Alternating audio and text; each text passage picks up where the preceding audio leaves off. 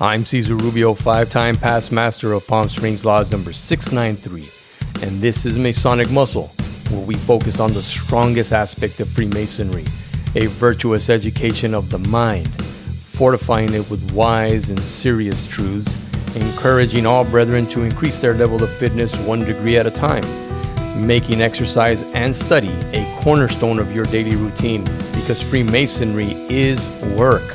When you put in the work, you get closer and closer to the point within the circle. Masonic Muscle, we give you more light, but no light weights. We're here to pump you up, body, mind, and soul.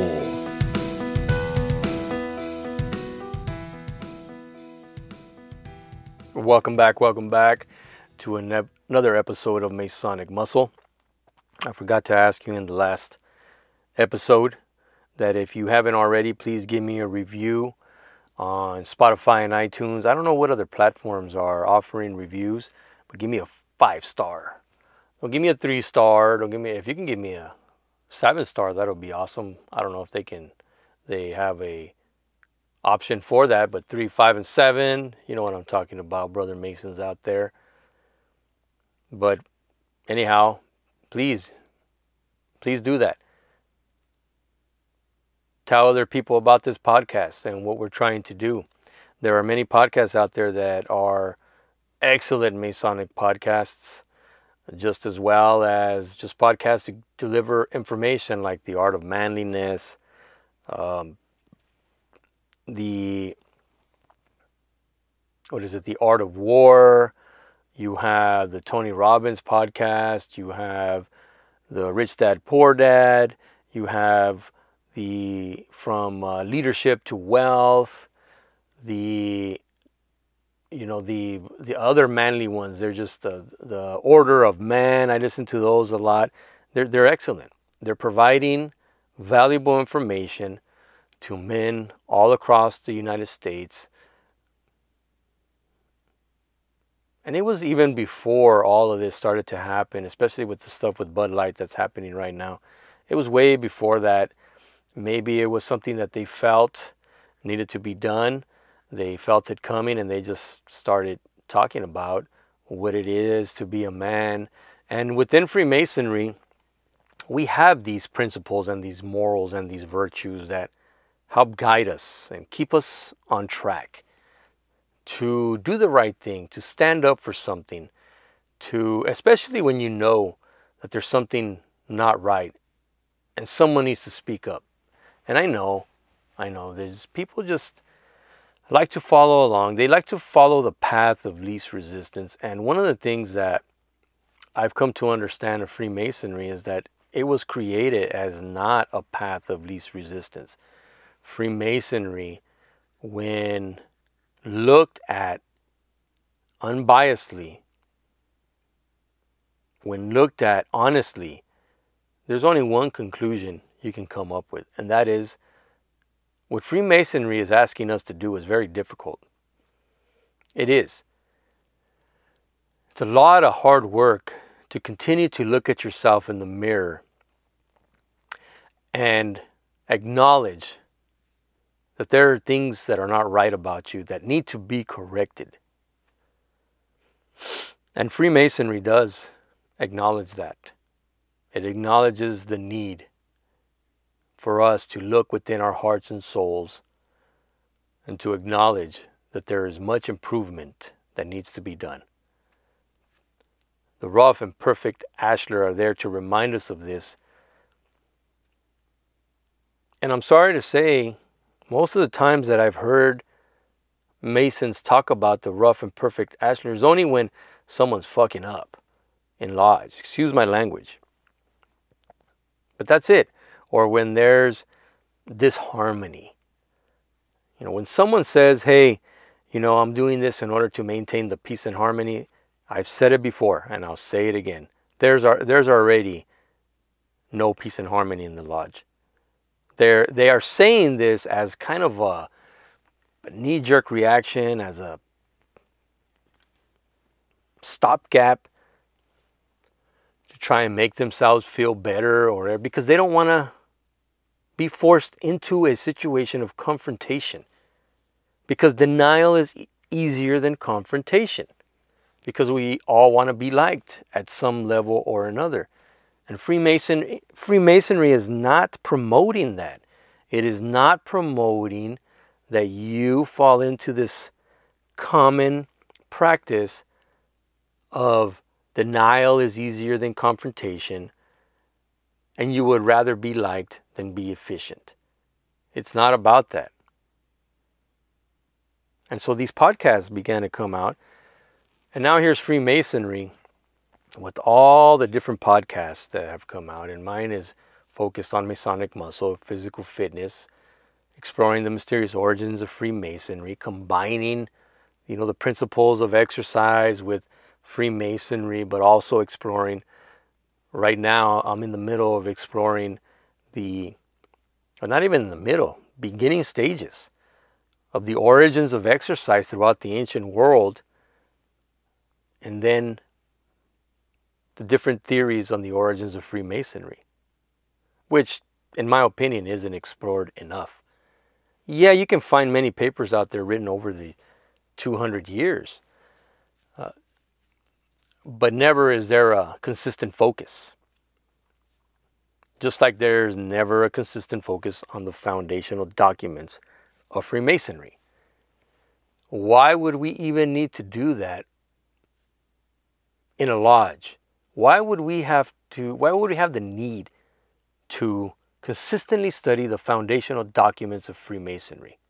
Why? Ask yourself, what benefit would that lodge derive? What possible benefit, other than getting a solid foundation as to the core principles and where they came from,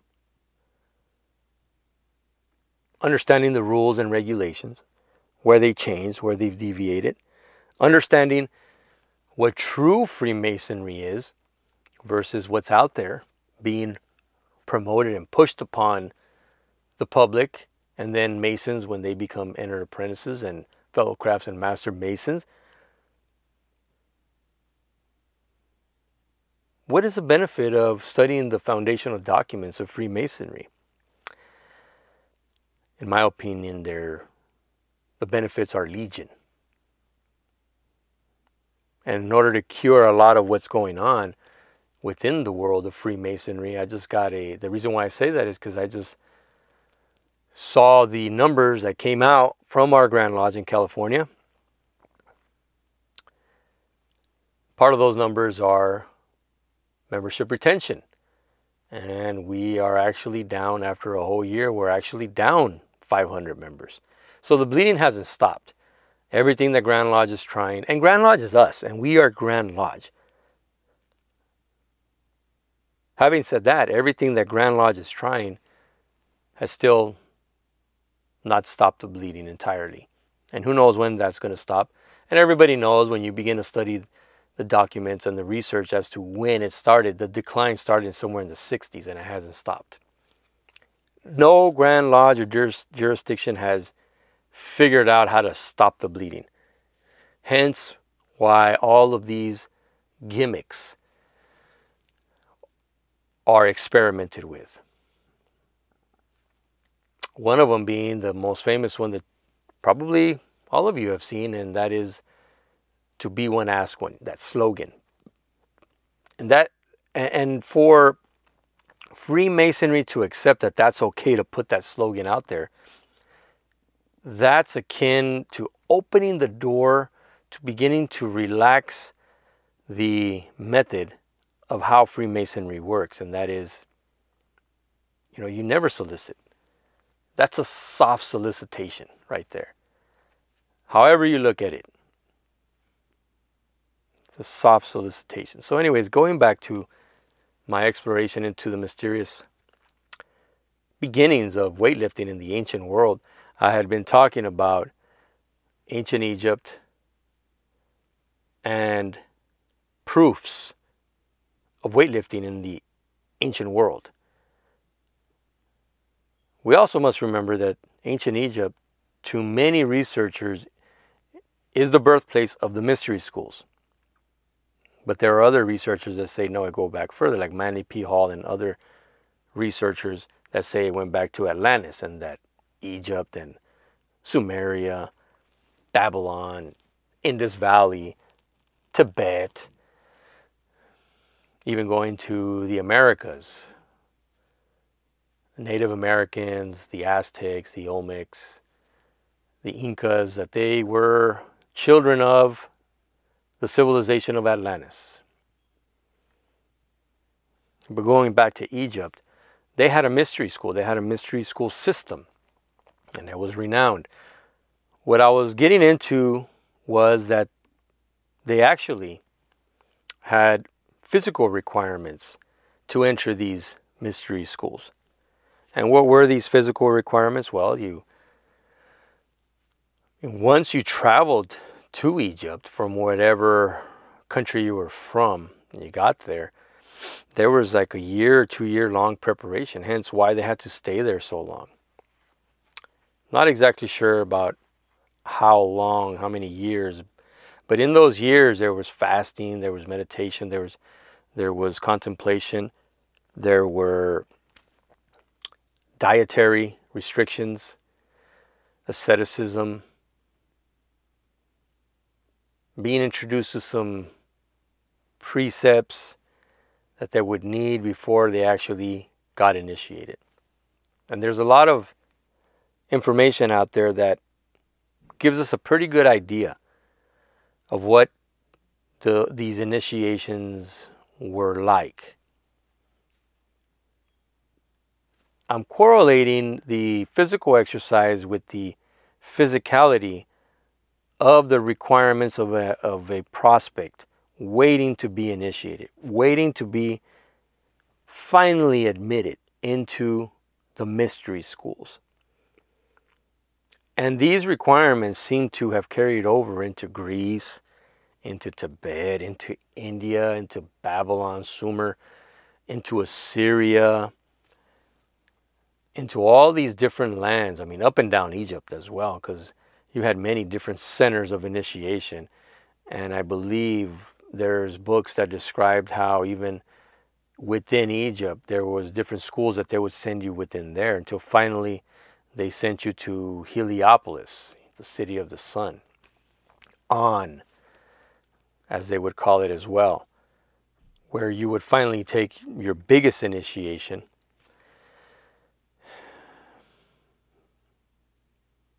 which would seems like you were put in the pyramid of Egypt, where you were placed in the sarcophagus, where you were to stay for 3 days and 3 nights. Can you imagine the physical, psychological, and emotional impact this had on you, and why it was so important to prepare you all those years? There are books out there as well that describe the mind control aspect of these initiations, that it had more to do with getting the person in this mental state so that when finally he was initiated, his mind was susceptible to what was about to be imparted to him. So it was sensory deprivation, sleep deprivation, water deprivation, food deprivation, deprivation of seeing other people, so that when you finally got initiated, your mind was wide open to these suggestions. Hence, when they went back, they were never the same, because something happened to them. They didn't entirely understand. But this is where they say that Socrates had guessed at the true purpose of initiation, and that was just to create a certain mental state. And hence he didn't get initiated, because he had guessed at it, and he had guessed at it correctly, according to some researchers. So the correlations are there of a physical nature.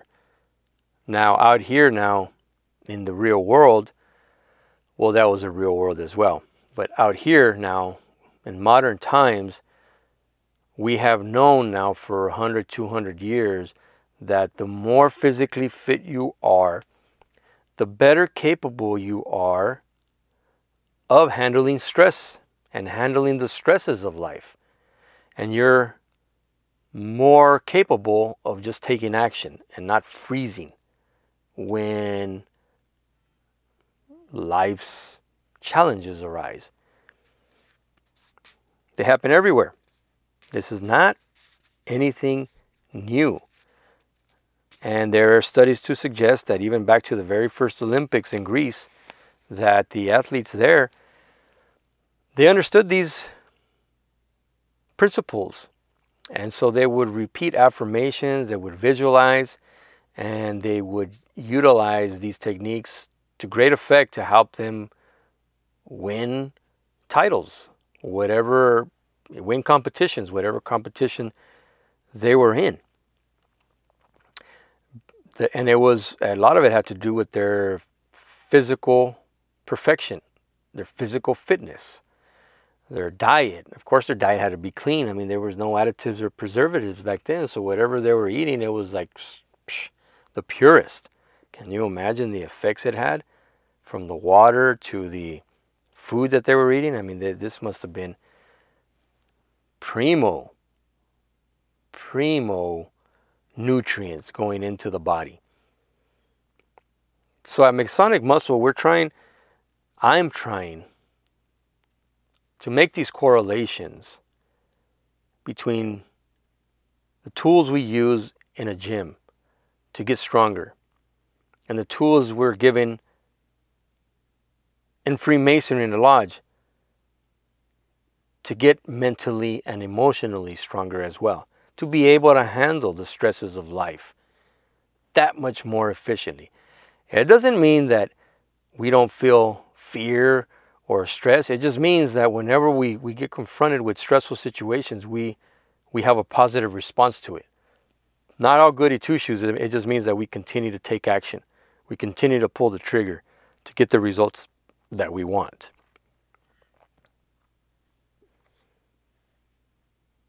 Think about it. The physically better in shape that you are, the better capable you are of taking action when the time comes, because you have been disciplining yourself and pushing yourself in the gym, whether it's in the gym or you get up and you walk, you get up and you get on the treadmill or on the stationary bike, or you run or you jog or you run stairs or you do a CrossFit, whatever it may be. This is helping you build tolerance, endurance, and allows you to push yourself. Even when you're by yourself and nobody's around you, you continue to push the limits of what you think is the last rep you can do. So again, I ask you, brethren, and for those of you who want to be members, what are you waiting for? When are you going to jump into the breach and begin to lead your own life and become a leader? I will leave you with that, gentlemen. Have a good day. These strong sessions are calculated to inculcate in the mind of the novitiate the importance of subduing our passions and improving ourselves in Masonry, feeding the attentive ear with the sound of the instructive tongue, endeavoring to add to the common stock of knowledge and understanding, effectively spreading the cement of knowledge and wisdom, and hopefully some good will towards exercising. Get out there and get your walking in. Open up your ciphers. Study, memorize, and just do it.